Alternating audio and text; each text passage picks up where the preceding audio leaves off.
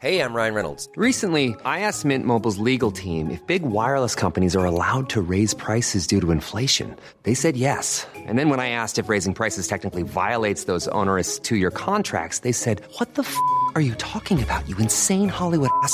So to recap, we're cutting the price of Mint Unlimited from $30 a month to just $15 a month. Give it a try at mintmobile.com/switch. $45 up front for 3 months plus taxes and fees. Promo rate for new customers for limited time. Unlimited more than 40 gigabytes per month. Slows full terms at mintmobile.com. Jewelry isn't a gift you give just once. It's a way to remind your loved one of a beautiful moment every time they see it. Blue Nile can help you find the gift that says how you feel and says it beautifully, with expert guidance and a wide assortment of jewelry of the highest quality at the best price. Go to BlueNile.com and experience the convenience of shopping Blue Nile, the original online jeweler since 1999. That's BlueNile.com to find the perfect jewelry gift for any occasion. BlueNile.com. I'm Sandra, and I'm just the professional your small business was looking for. But you didn't hire me because you didn't use LinkedIn Jobs. LinkedIn has professionals you can't find anywhere else, including those who aren't actively looking for a new job, but might be open to the perfect role, like me.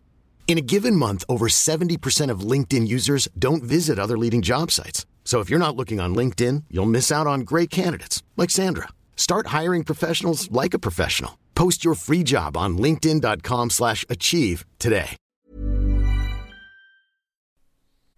Hello, my name is Gary Mansfield, and this is the Ministry of Arts podcast, where each week I'll be speaking to a different artist.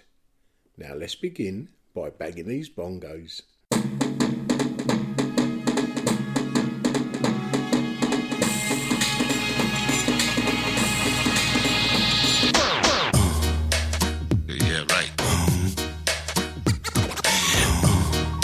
Crazy. Hello, and welcome to episode 166 of the Ministry of Arts podcast. This is being recorded on Monday the 28th of February, planning to come out on, I think, Friday the 4th of March, possibly Thursday the 3rd. That's if we're all still here and Cranky Bollocks Putin hasn't pressed that fucking button. Now, I'm not going to talk about Ukraine because there's absolutely nothing that I can add that you wouldn't have already heard. I just hope a resolution is found as soon as possible without too much bloodshed. And we can all get back to hating Boris again. Hey! But before we get there, as ever, thank you to our Patreon supporters, without whom we cannot create this podcast. You can help support the podcast from as little as £3 a month, which is about the price of a cup of coffee.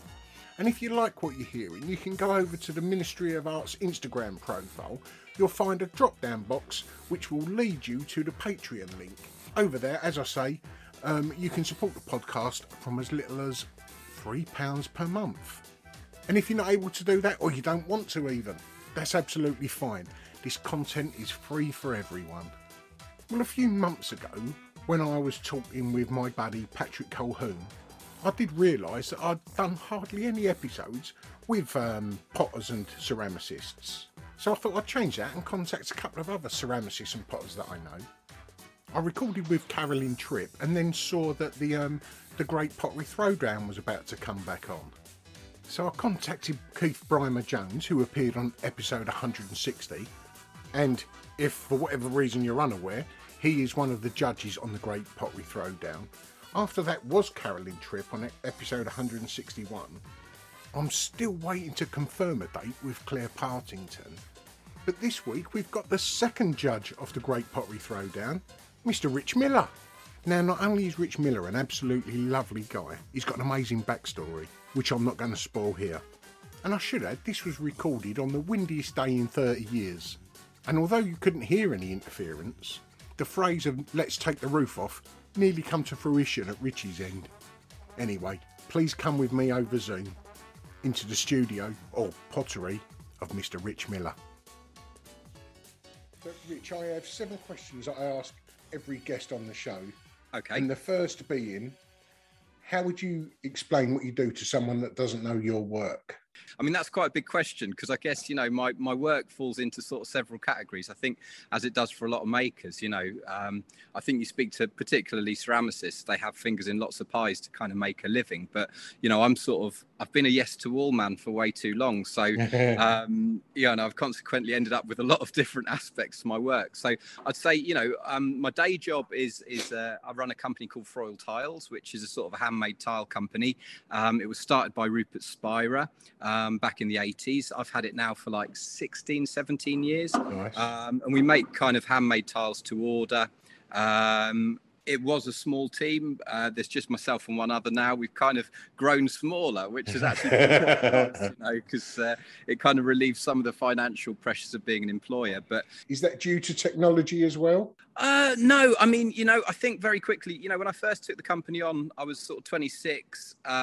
It was just a friend of mine said, oh, you know, there's a load of equipment going, you might want to sort of go over. I'm a bit of a magpie, you know, literally any opportunity to pick up an old bit of kit for next to nothing, and I'm there. But you know, a friend of mine said, go and have a look, you know, and I just went in and I fell in love with the products. You know, I was already a maker at that point. Yeah. And I was making my own pots and stuff, and yeah, I just, you know, it wasn't ever about, you know, sort of making, I mean, I guess part of me in my mind was like, oh, I want to build this, you know, huge corporation, a massive, you know, thousands of square feet factory but you know, the nature of ceramics and hand making, it's just not like that. You know, it's so reliant on people and skills, and, you know, so we've sort of remained small. At most I had 5 people, you know, myself included.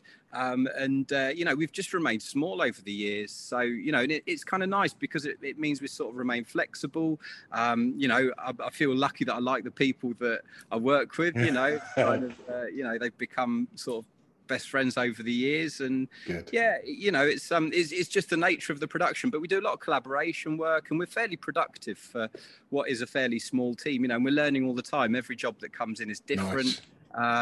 So yeah, but it's very much the day job, you know, but I like the monotony of sort of making loads of stuff. I get lost in it, you know, like whether it's glazing thousands of tiles or hand pressing thousands of tiles, you know, I just love that kind of the production. You know, I think people often talk about that when they're makers, but, you know, I just find it's a good way of escaping. And now, Yeah. you know, 16 years in, my mind wanders. I'm, you know, setting the world to rights in my mind while glazing, you know, tiles for fired earth sort of thing. Well, the nature of handmade and hand glazed tiles, I could imagine that they've been for some quite interesting clients. Yeah, definitely. You know, we've worked with all sorts of people. You know, I did a wonderful collaboration with Kate Malone, Nice. architects, for a building in Savile Row 4 or 5 years ago now. We've made tiles for the new pavilion at the Tate Gallery in St Ives. Nice. We do a lot of like restaurants, Nando's, Wagamama's. You know, it's all, we sort of fit that gap, I guess, where, you know, a designer might want something different, or you know, we're restoring a house and it requires small numbers, and the bigger factories wouldn't even look at it,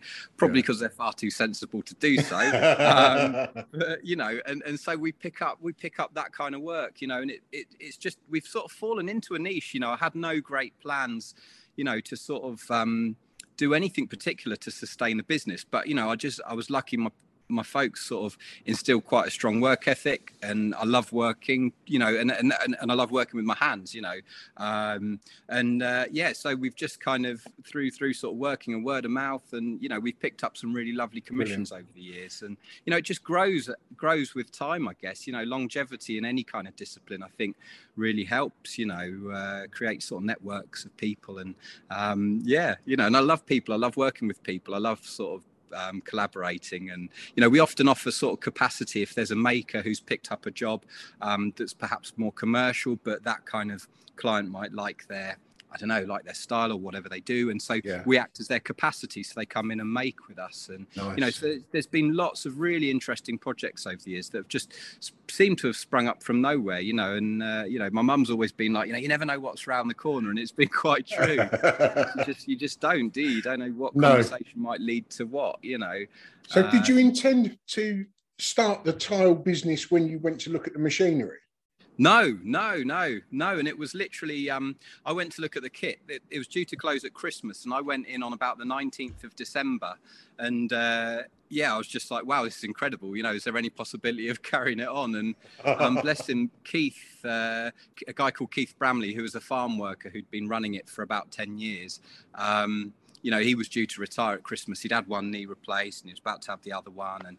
And but he was just such a lovely soul, you know, such a nice person. And he just, you know, he'd grafted for 10 years and he was just grateful to see it continue. And, you know, it was, all of the equipment was, you know, old equipment, you know. So we had a pug mill from the late 1800s, you know, gas kiln that was sort of 80 years old, and you had to kind of polish one piece of glass, you know, turn around, spit over your shoulder, and, you know, to make it work. It was one of those, you know, it had all of its own nuances.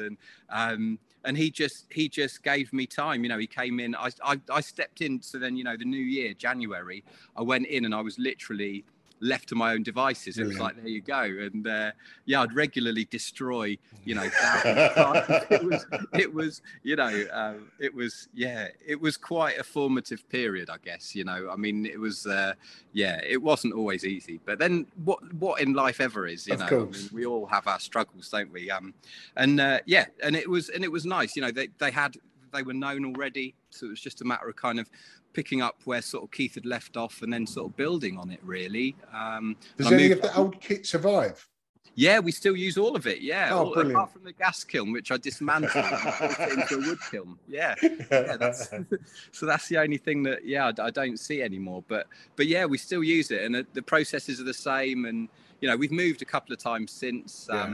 It's all good. So that's kind of, I guess, my day job. Nice. And then I've got sort of my own work, which has always sort of been bubbling in the background, which I guess, you know, I only really ever took the tiles on to fund my own making, really, you know, to act as my bread and butter. And that's sort of mainly sort of domestic pots, sculptural work, and it's based around, I guess, sort of personal experiences, family history, all of that, really. Which is, you know, which I'm still unpacking, you know. It's I think it's one of those things that is always moving and always changing and always learning, you know. How did you fall into the world of ceramics?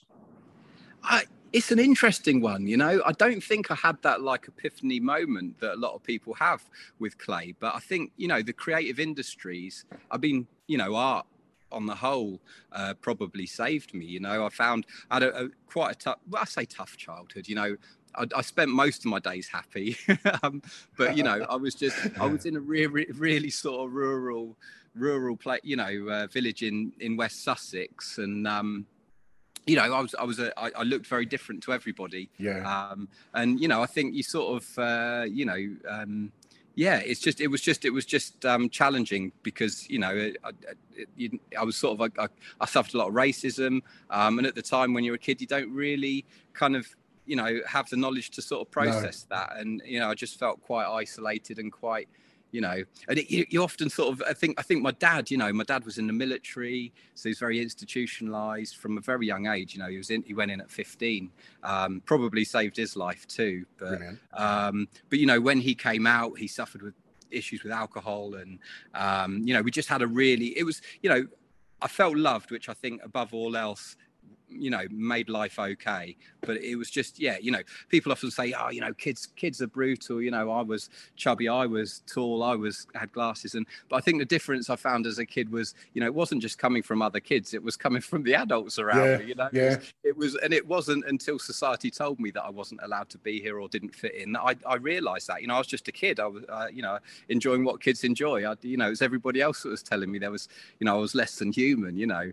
And I've just been kind of you know, trying to sort of educate myself really about why that is. And, you know, and I use my work, I think, to have, you know, the voice that I felt, you know, not until my late 30s, you know, I didn't feel comfortable talking about it probably till my late 30s, really.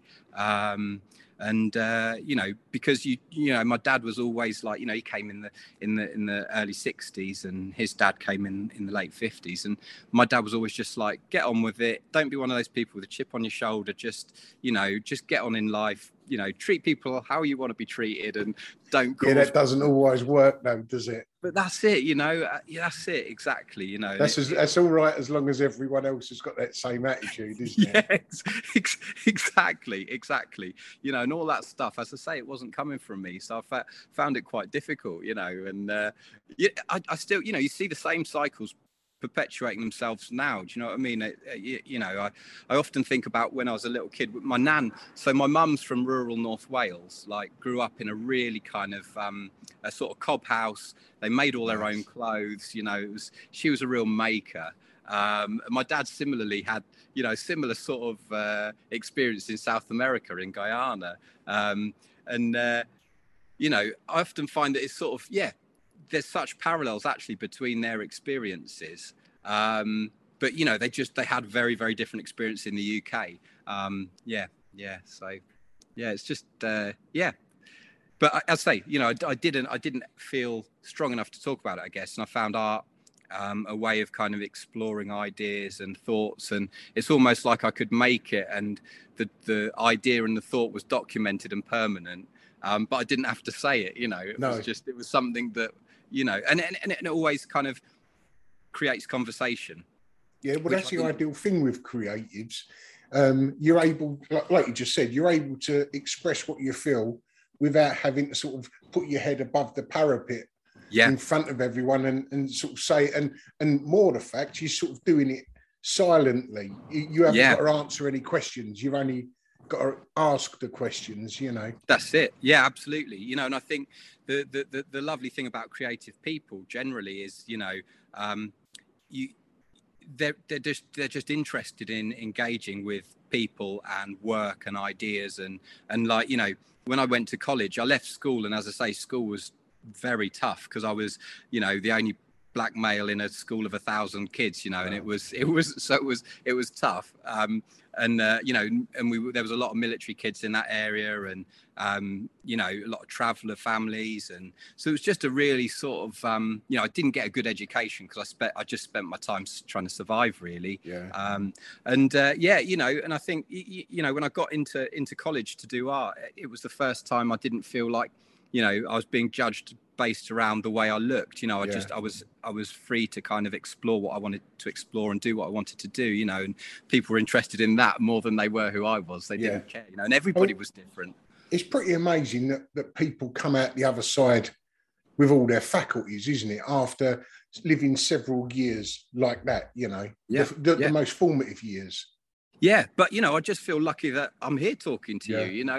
If things had gone differently, it could be a very different story. I mean, as I say, my mum's mum lived in Ruislip, so we used to travel up to Ruislip every month. We'd go up on the train, and I remember sometimes we'd clash with the football. If the football was on, and that was just I remember I must have been about 6 or 7 because I remember it. It was one of my earliest memories. And we got on this train. It was absolutely rammed with football fans. And my mum was, holding my hand as if, I'm not letting go sort of thing. And I remember this guy, he was a bit drunk, whatever, and he came up and he's like, "What the F you doing with this little wog? Where are you taking him? What's going on?" And blah, blah, blah. And started pushing me and my mum around, what, it was quite really, really aggressive, Anyway, so consequently, sort of, beyond that couple of months, somebody'd give me one of those little like Swiss Army knives with my name on it, back in the sort of 90s sort of thing. And I remember, I'd sort of put that in my pocket and take it with me, and I thought, right, if anybody messes with me or my mum, I'm gonna, I'm gonna look after us, sort of thing. And I just think, it's I wouldn't easily have done, mate, isn't it? But that's it, and had that situation arisen, I could have got into real trouble because I didn't know what I was doing. I was a kid. I was just scared. And I think, a lot of the kids that are on the streets and, carrying knives, carrying weapons, it's that same fear, self-preservation, isn't it? Exactly. Yeah, exactly. It's fear of their situation. And, I'm rather them than me, and you just think that whole cycle just kind of perpetuates itself. Yeah. And, I think there's still a lot of fear out there, of whether it's kind of fear of your other peers or gangs or whatever it might be. But, and I think certain aspects of society have become more divided, certainly, since when I was a kid. But yeah, you just feel really lucky because I've encountered really lovely people, in the field that I'm in. And I've sort of, my path has kind of woven its way in such a way that, I can still make stuff. I'm here talking to you. And you started an art course at college. Yeah, I didn't get particularly good exam results, so I went into the sort of GMVQ program, which was amazing because it was just like full-time art. Yeah. I never, I always wanted to go every morning. I was the first one there. I was the last one to leave. It was the same at uni. I then went to do a ceramics degree at Farnham, and that was just mind-blowing. Because you had everybody there.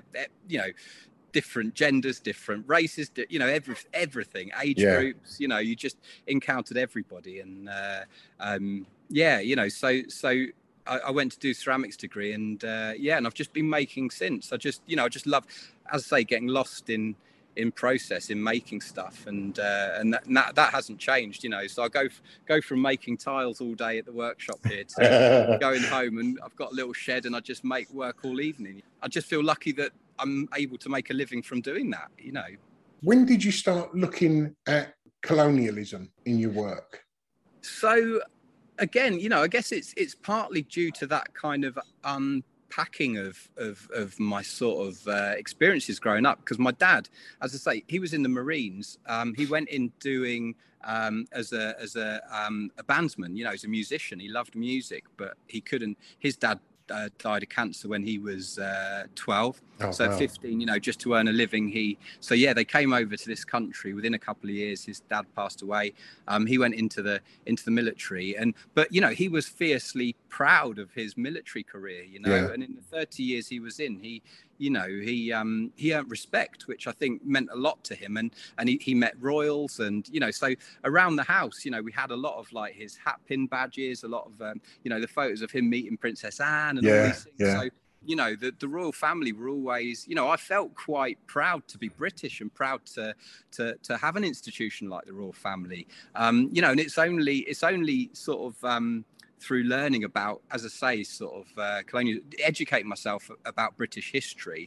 As I would hope anybody British would be interested in, that I've sort of learned more about how I've ended up here, I guess. And so I just find the whole thing fascinating, because it's shaped the world we live in, Britain's kind of legacy, and for such a small island to be on such a world stage as it has been over the years, it's shaped the country we live in, and certainly shaped some of the experiences I've had living in it. My dad was from Guyana in South America. It was a British colony up until 1966. Guyana being given back to it was slightly overshadowed by the World Cup. So it's kind of, I guess it started out feeling like it was trying to figure out why I had a right to be here, because I've been told for so many years, or had been told for so many years, that I didn't. And it's just turned into sort of a realization that it's actually, broadly speaking, just it touches everybody that lives here in this country, and it's such an important part of our history that didn't know anything about, really. And so it's just been, as I say, it's been an education for myself that I felt I missed out on. We did Roots at school. We did, we watched the television adaptation when I was about 12, and then for the next sort of 6 months to a year, I got called Kunta Kinte, which wasn't that pleasant. How old are you, can I ask? I'm 40 now. Yeah, just turned 40 this year. So I remember when Roots came on when I was a kid. I remember it coming on. Because I was so young, I just saw black people outside. I didn't realise how they got there. I thought they just moved there, when I was that young. That's and then it, you sort of watch that. And because you watch it weekly, and it was quite a long series from what I can remember. And week by week, you sort of, hold on a minute. There's like a small realisation of how some of the people that I see outside my window could have got to this country, Yeah, this is it, and I think, I didn't have I think a lot of people, have a sense of black culture. I didn't have a black culture, I often, I laugh about it with my wife, because, if I go into a crowded pub and, there's a black guy, I'm like, oh, there's a black guy. It's a bit of solidarity over in the corner. Thinking the same thing, Whereas if it's a pub full of white people, it's just, because I didn't have, growing up, I didn't have any kind of black culture or any sense of like, I was just inside my eyes looking out. So I didn't see anybody black. I didn't, have any black community or, my dad was away, a lot of people when we first moved into the village we lived in when I was 2, thought I was adopted because my mum is white and, I was a little black kid and they just thought I was a little adopted child, so I didn't have that kind of, and then school didn't provide that, because it was a curriculum based around sort of, I guess, a kind of a whitewashing of the whole. And I loved history, history. And I just think, I just think it's sad that just sensible conversation isn't encouraged, because I think, you seem to get these sort of this polarization and these extreme views that just become so divisive. It would just be lovely if we could all just talk about it, because it wasn't going to change my situation, but it just would have been nice to have felt like conversation was okay. Well, it's starting to happen now in schools, definitely. isn't it? And we had an artist on here a few months ago called Lisa Vandy, and she come from your area. Okay. Or further down, I think it was down near Brighton. It was West Sussex anyway. Yeah. And she was adopted into a white family. Yeah. She didn't realise that she was any different from her mum and dad. And she was a few years older than me, if she doesn't mind me saying that.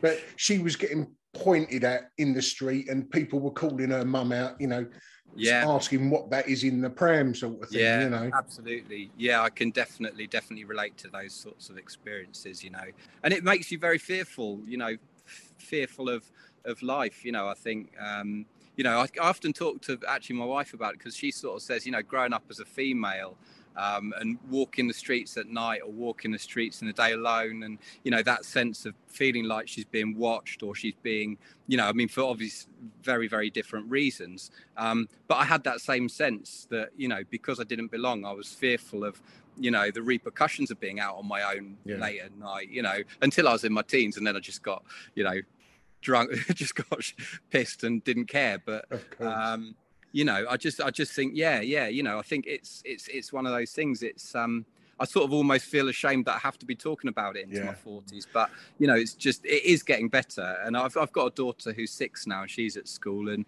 although she's aware of the color of her skin, so far she's not had any of the negative aspects. I had teachers at school calling me names, and it was horrendous, it's horrendous. But I didn't understand, at the time. And saying it was a different time doesn't really cut it, does it? No. And to be fair, it was. It was. In the early 90s, I used to have a security firm. We used to put like doormen in clubs and that, and we had a small club in Holborn, and this one club had 2 brothers on it who were black guys, and I've gone down to sort of pay the wages, and we've gone downstairs and gone in for a drink, and it was called a ragga night. It was like the young black guys, and it was as I've gone in, and like we're sitting in there having a drink, just standing in the corner, my mate Junior said, "How's it feel being the only white person in here?" And I looked around, I went, "Fucking hell, I am." And I said, "That doesn't happen often." He went, "You get used to it after a couple of 100 years." Oh, no. Okay. But it's incredible, isn't it? Yeah, I was having a chat with a friend of mine. And I said to him, "How often do you leave the house and walk down the road and think about the color of your skin, and what you might think of that?" And he's like, "What are you talking about? That I've never ever thought that." And it's like that's like every day, You just it's bizarre. And I get, there's that old saying, isn't there? The you don't know a person till you walk a mile in their shoes, or try walking in their shoes for 40 years, and then you'll know what it's like to be someone. Do you know what I mean? We can't. None of us can understand what our own sort of lived experiences are, and so but I guess it shaped everything I do now, to a degree. But and I'm just still learning, still exploring those themes. And because this is audio, and people may not have seen your work, could you explain how you show that in your work? So I guess my first sort of route into that was creating kind of blue and white tiled pieces, and that was mainly because where my family were from in Guyana, they were on the Demerara River, and so the River Demerara was producing sort of some of the most high-end sugar back in the day. And consequently, a lot of slaves were brought over to kind of farm that. But it was also fighting a lot between the British and the Dutch, because it had a kind of an inland port where they could kind of load the ships, deposit slaves and pick up the sugar, because it's got a sort of 70-mile inland channel. And I kind of liked, I guess I liked with that blue and white how, as a style, a decorative style, it could be so synonymous with a single place. Everybody looks at what I make and they're like, oh, Delft, blue and white. Yeah. And yes, it is. But, it's also been Chinese. It's also been, Japanese. It's also been English,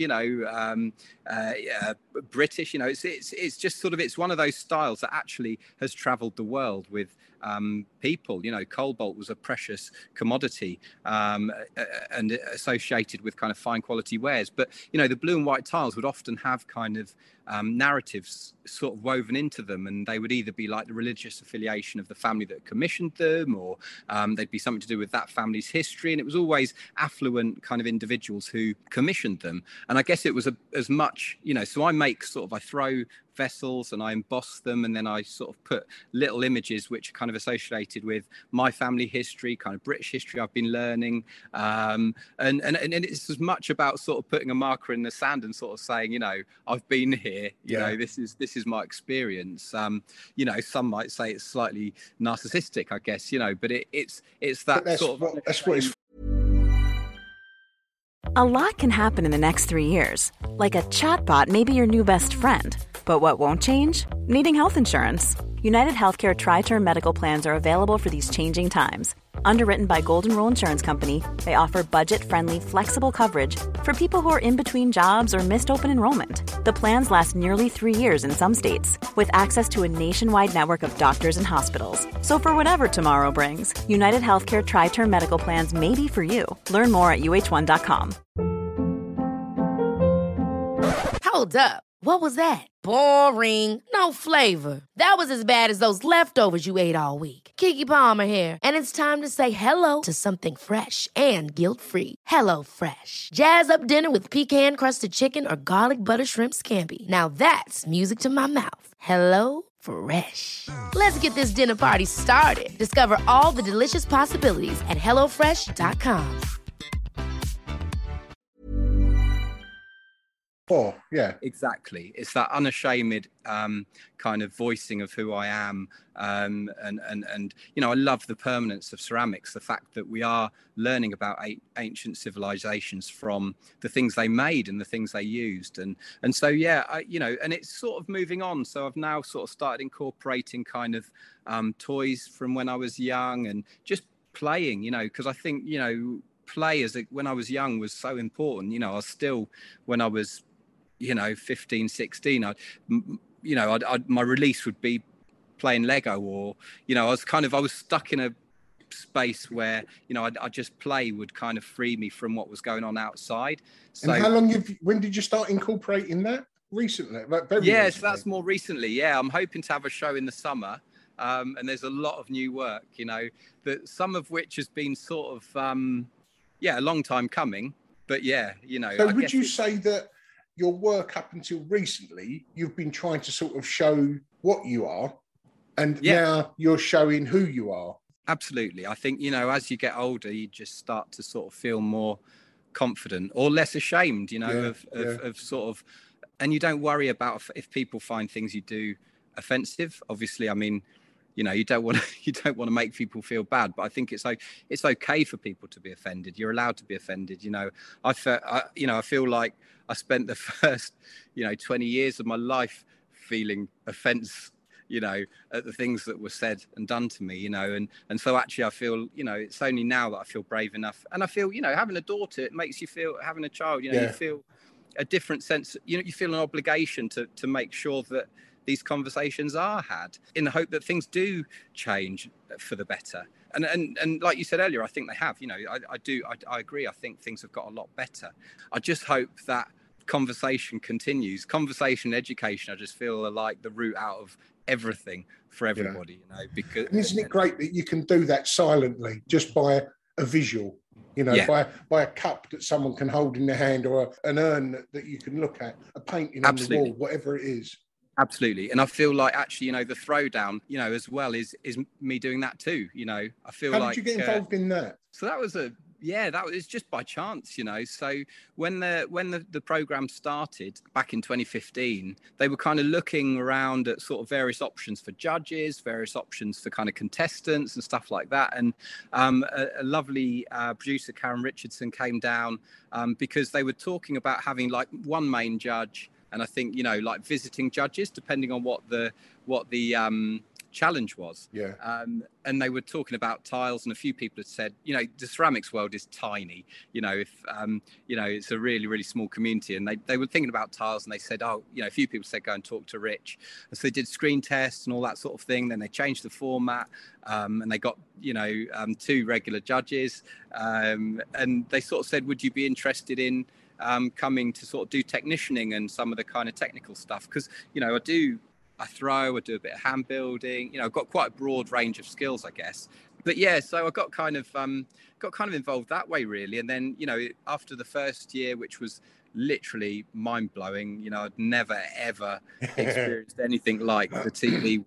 It's, and apparently first series of anything are always notoriously difficult because everybody's learning about the process of making this show, and, you know, fitting ceramics into. Well, it's starting with no foundation, isn't it?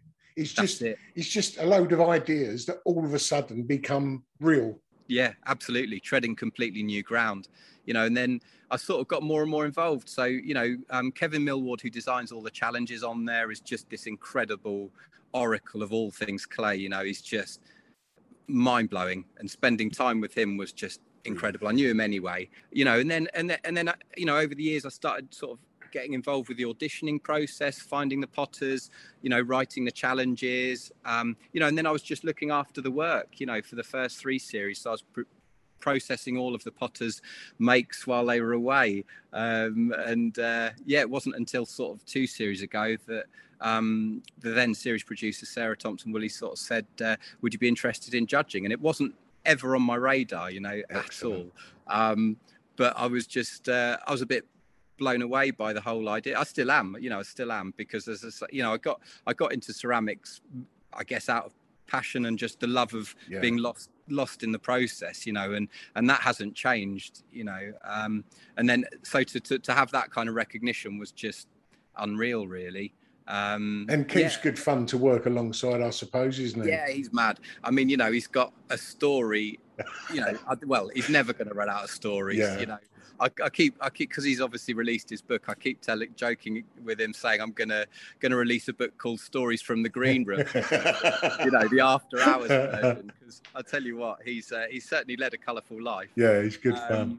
Yeah, but I suppose there's always the danger working with Keith that some of the unfired stuff could turn to slip with the tears. Yeah, there is always that. Yeah, there is always that. Yeah. No, he's an incredible guy. You know, I think he's had a really interesting life, and it's a pleasure working with him, as it is everybody. You know, everybody on the show over the years. People come back and they've just become like family, you know.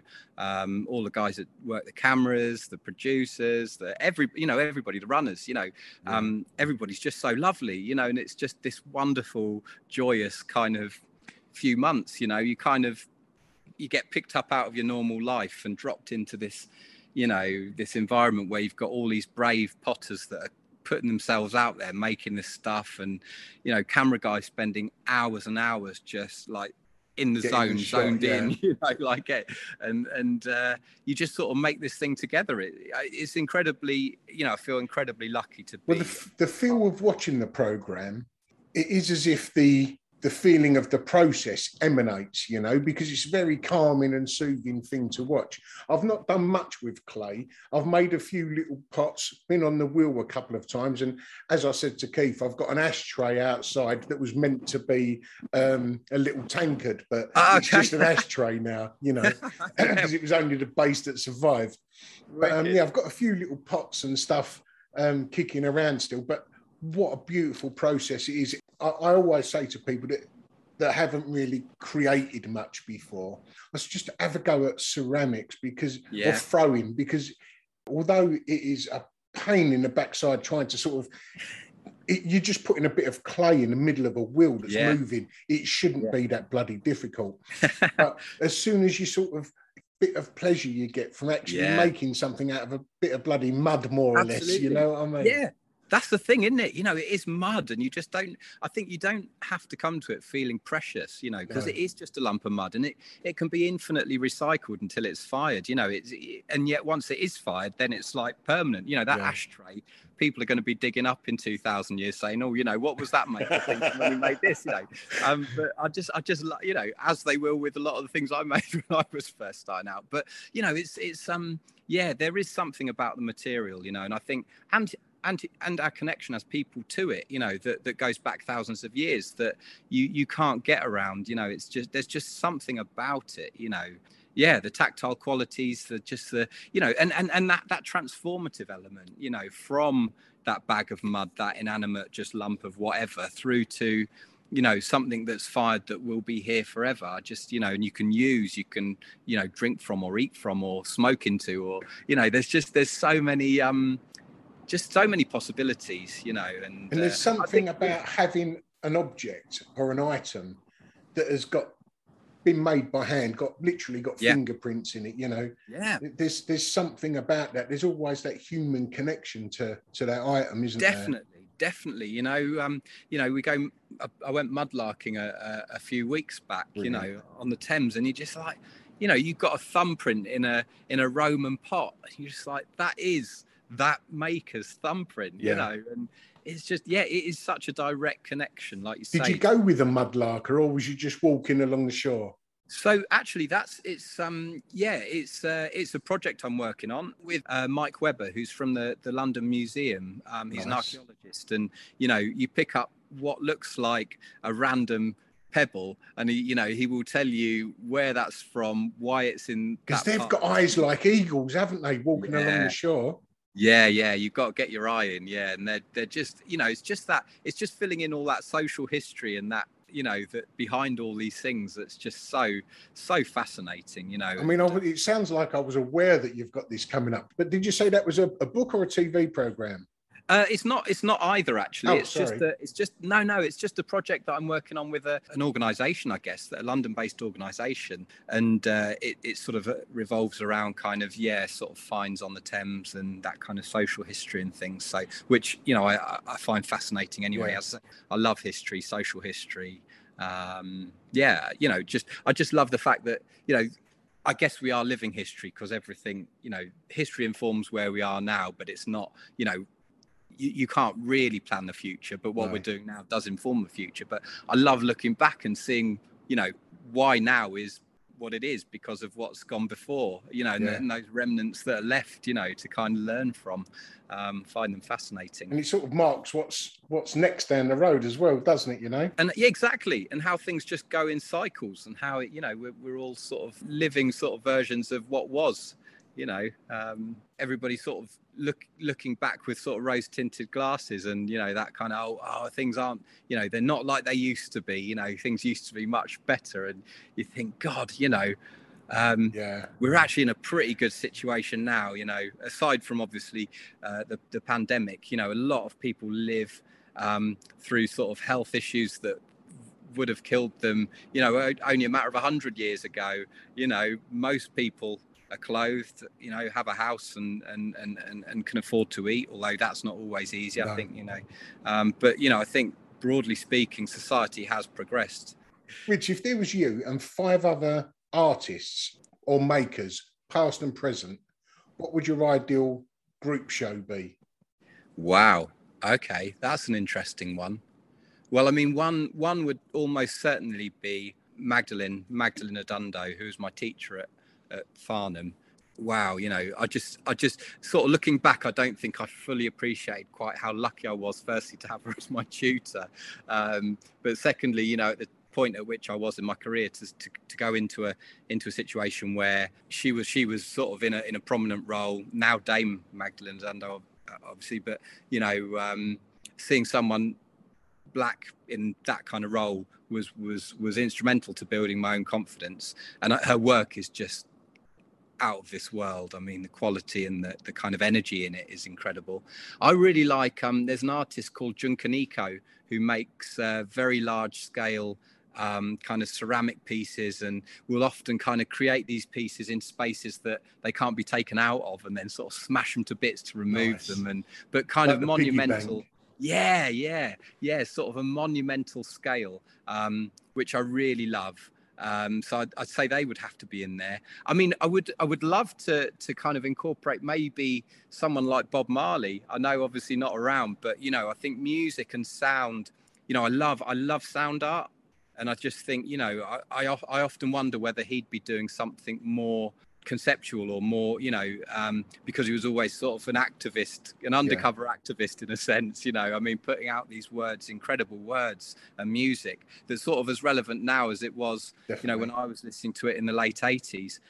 So I'd probably want to have maybe Bob, if this is like the complete and utter, you know, anything, you know, I would say, yeah, I'd have to have Bob Marley in there, just to provide the soundscape. I'd say someone like Chris Ofili, who I've admired for years and years. I went to the Sensations exhibition in the 90s, and apart from the fact I was kind of still in my late teenage years, and you know, it was very provocative, very kind of interesting artwork. I just loved the mix of Chris Ofili's work, where he had the kind of the very traditional process that he then brought forward and used in a way that he kind of discussed much more contemporary. I don't know where I'm at. What's that? 3. 4. 4. Is that 4 already? Yeah. God. Who else? I think probably one of the sort of wood-fired contingents. I mean, maybe someone like Sven Bayer, who's a wood firer, makes the most incredible, or did, you know, he's sort of retired now. But as a student, I went to see his workshop and space, and he just, you know, the order and the structure that he worked with, and the kind of the attention to detail in the process that he had, these, you know, made the most beautiful pots. And it's that kind of order and structure that I admire and strive for, but never seem to achieve in anything I do when it comes to a lot of things. But you know, so he'd have to be in there, because I'd just love to look at his work. I could touch it and look at it all day long. So yeah, it'd be quite an interesting mixed show, you know, from the traditional. I guess it's where I sit, you know. I love the traditional stuff. I love really kind of provocative contemporary work as well. But yeah, I think those would probably be amongst my top 5. When I've seen artists like that, I look at their practice and it's so perfect in my eyes. It can go one of 2 ways. It either makes you want to work harder, it inspires you to go that route, or sometimes you just go, I'm never going to get that. Why am I doing this? If that's the level, you know, if that's the top rung, you know, it's miles away from the one I'm on, you know. Yeah, no, I'm completely with you. You know, I suffer big time from imposter syndrome, you know, and you know, you look at what everybody else is doing, you just think, why bother? But then you know, if you don't bother, what else are you going to do? What I've said on here, Rich, so many times is, I'm quite sure now that the only ones that don't get imposter syndromes are the imposters, you know. Right. Okay. yeah. We've all got it, no matter what rung you're on, you know. Yeah. Everyone thinks they've done it on the sort of seat of their pants, you know. That's right. Yeah, you just think, you know, somebody's going to find. I quite often thought that on the throwdown. You know, I'm there talking about whatever, and it's like you know, you're kind of looking over. Somebody's going to find me out sometime. Realise that, you know, they weren't meant to invite me here. You know. It's completely bizarre, isn't it? It's completely bizarre. Okay. So I discovered art in prison. Wow. Okay. I was doing a drug sentence. So I was in during Sensations. I saw the Sensation catalogue. Bang, that was where I wanted to go. And I wrote to all the artists in it. Wow. I sent 32 letters out. Out of that 32, I got 28 back. Wow. Oh my God. And they sort of pushed me through towards getting my degree on release, like several years later. Which is, you know, when you said Sensations, that's why a big grin came on my face, because that was my turning point. Yeah, I just felt like it was a turning point for me too. You know, I mean, just in terms of that provocative nature, artists. You know, it just made me understand what art was for. Yeah, you know, And which Yinka Shinobari's work as well, which, it doesn't look anything like yours, but it's got essence of the same thing. He's bringing in colonialism and looking back to its African roots, or his African roots, sorry. Yeah, absolutely.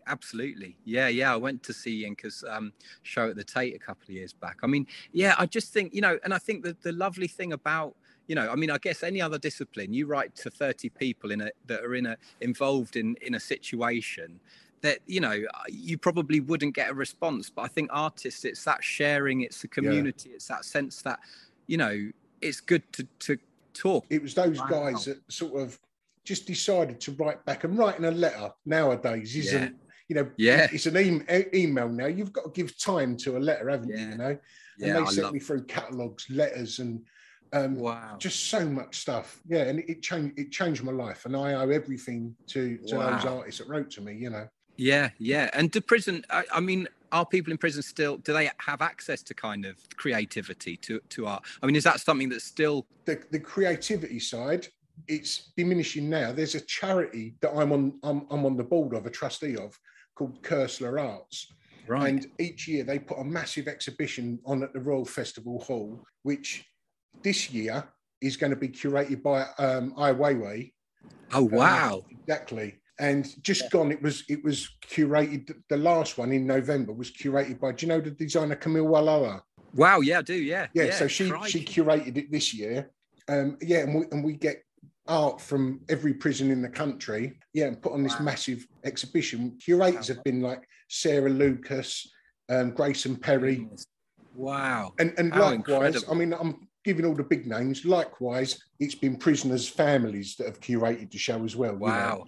God, how interesting. Somebody will relate to what you've made, and if they don't, then they'll be educated by it, and that might make them relate to it and understand your situation a bit more. Because I just feel, genuinely, I feel that's where the divisive aspects of society have sort of been born from, is that lack of desire to just kind of be educated and engage in conversations that are outside of your norm, whether that's with someone who's in prison or coming out of prison, or whether that's someone who's from a different ethnic background or has a different gender to you, or I just feel like we need that kind of ability to talk and find the relatable aspects of all of our experiences.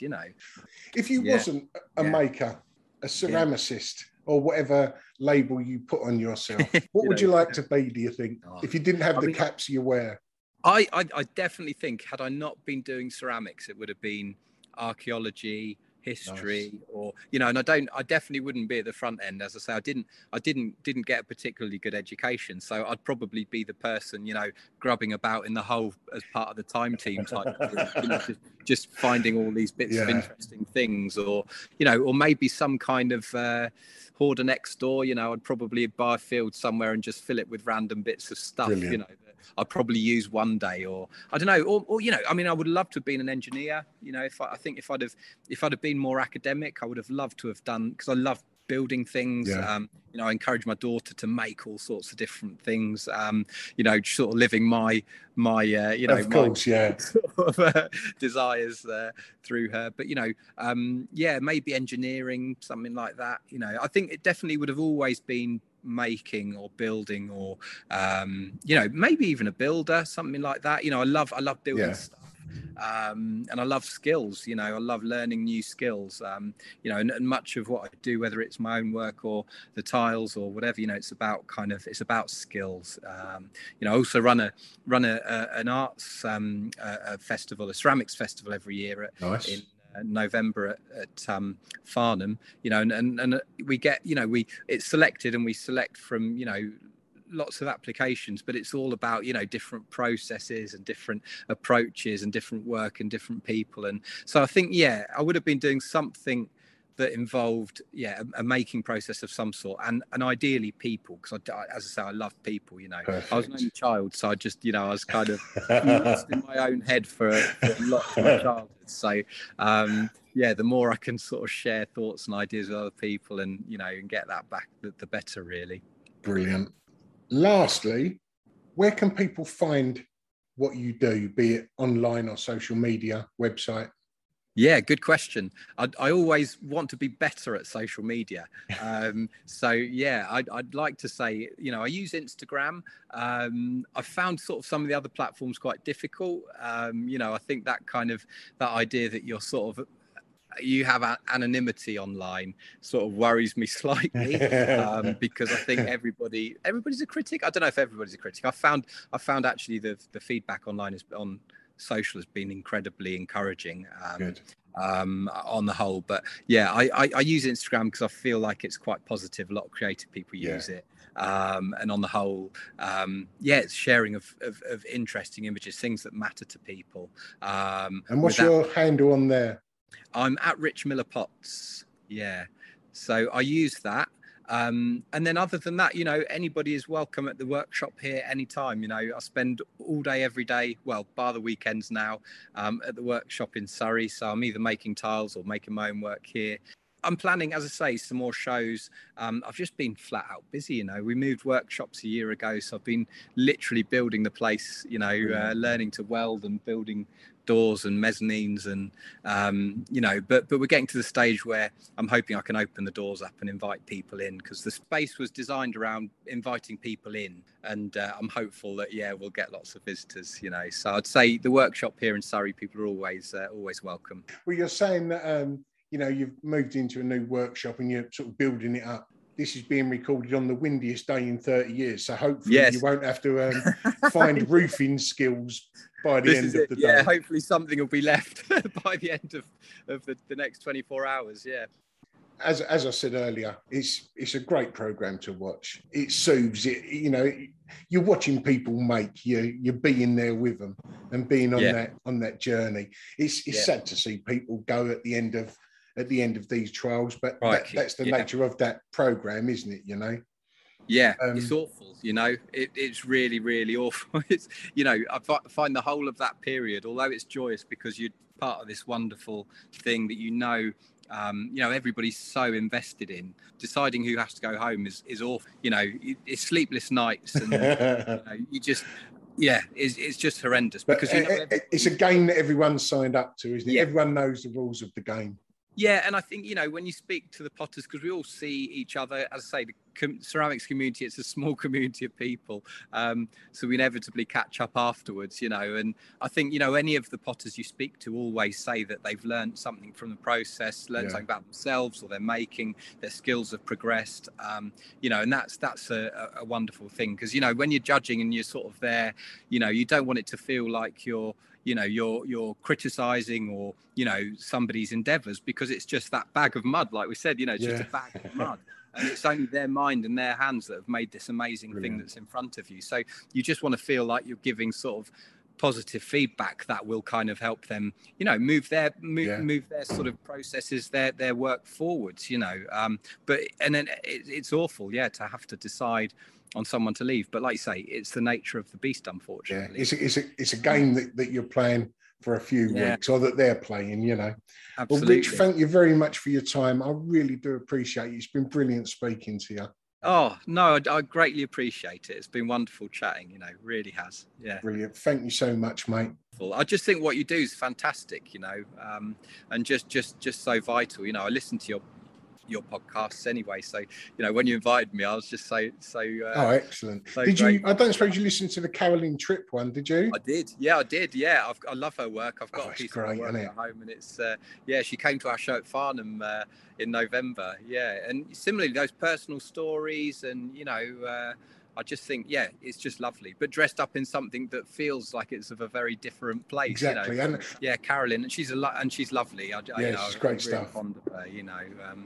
It's cool. And I will continue to listen. I just think, you know, the variety that you bring, and that kind of, you know, just like the fact that you give freedom for people to talk about. Oh, thank you, man. What it is that motivates them, you know, because, as I say, it's so important, and I just feel like it's that, you know, it's that thing that's missing sometimes, you know. It's that sort of link between people and what they're actually making, you know. And especially where most people, creatives, are in a room on their own most of the time, aren't they? You know, you need that little companion, you know, in the corner just nattering away, you know. Exactly. All right, Rich, thank you so much for your time, mate. I'll let you get back on with your day, and I hope your roof survives tonight. Thank you. Got everything crossed. All the best, mate. Speak to you soon. Bye-bye.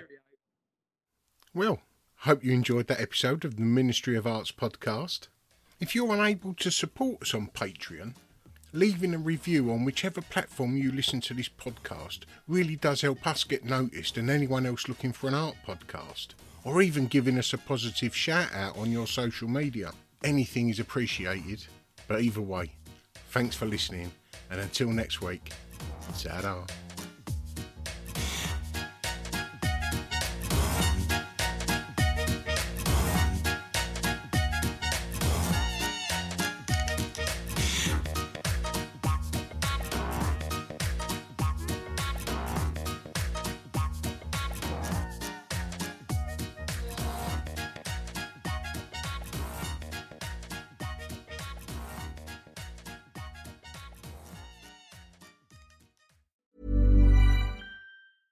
Imagine the softest sheets you've ever felt. Now imagine them getting even softer over time. That's what you'll feel with Boll & Branch's organic cotton sheets. In a recent customer survey, 96% replied that Boll & Branch sheets get softer with every wash. Start getting your best night's sleep in these sheets that get softer and softer for years to come. Try their sheets with a 30-night guarantee. Plus, get 15% off your first order at bollandbranch.com. Code BUTTERY. Exclusions apply. See site for details.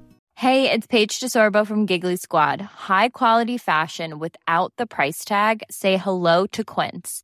I'm snagging high-end essentials like cozy cashmere sweaters, sleek leather jackets, fine jewelry, and so much more. With Quince being 50 to 80% less than similar brands. And they partner with factories that prioritize safe, ethical, and responsible manufacturing. I love that. Luxury quality within reach. Go to quince.com/style to get free shipping and 365-day returns on your next order. Quince.com/style. If you're looking for plump lips that last, you need to know about Juvederm lip fillers. With Juvederm Volbella XC and Juvederm Ultra XC, your lip look, whether it's subtle or bold, can last up to 1 full year with optimal treatment and no additional maintenance. Find a licensed specialist and see if it's right for you at Juvederm.com today. That's JUVEDERM.com. Add fullness to lips in adults over 21 with Juvederm Volbella XC or Juvederm Ultra XC. Do not use if you have severe allergies or a history of severe allergic reactions, or if you're allergic to lidocaine or the proteins used in Juvederm. Tell your doctor if you have a history of scarring or taking medicines that decrease the body's immune response or that can prolong bleeding. Common side effects include injection site redness, swelling, pain, tenderness, firmness, lumps, bumps, bruising, discoloration, or itching. As with all fillers, there's a rare risk of unintentional injection into a blood vessel, which can cause vision abnormalities, blindness, stroke, temporary scabs, or scarring. For full, important safety information, visit Juvederm.com.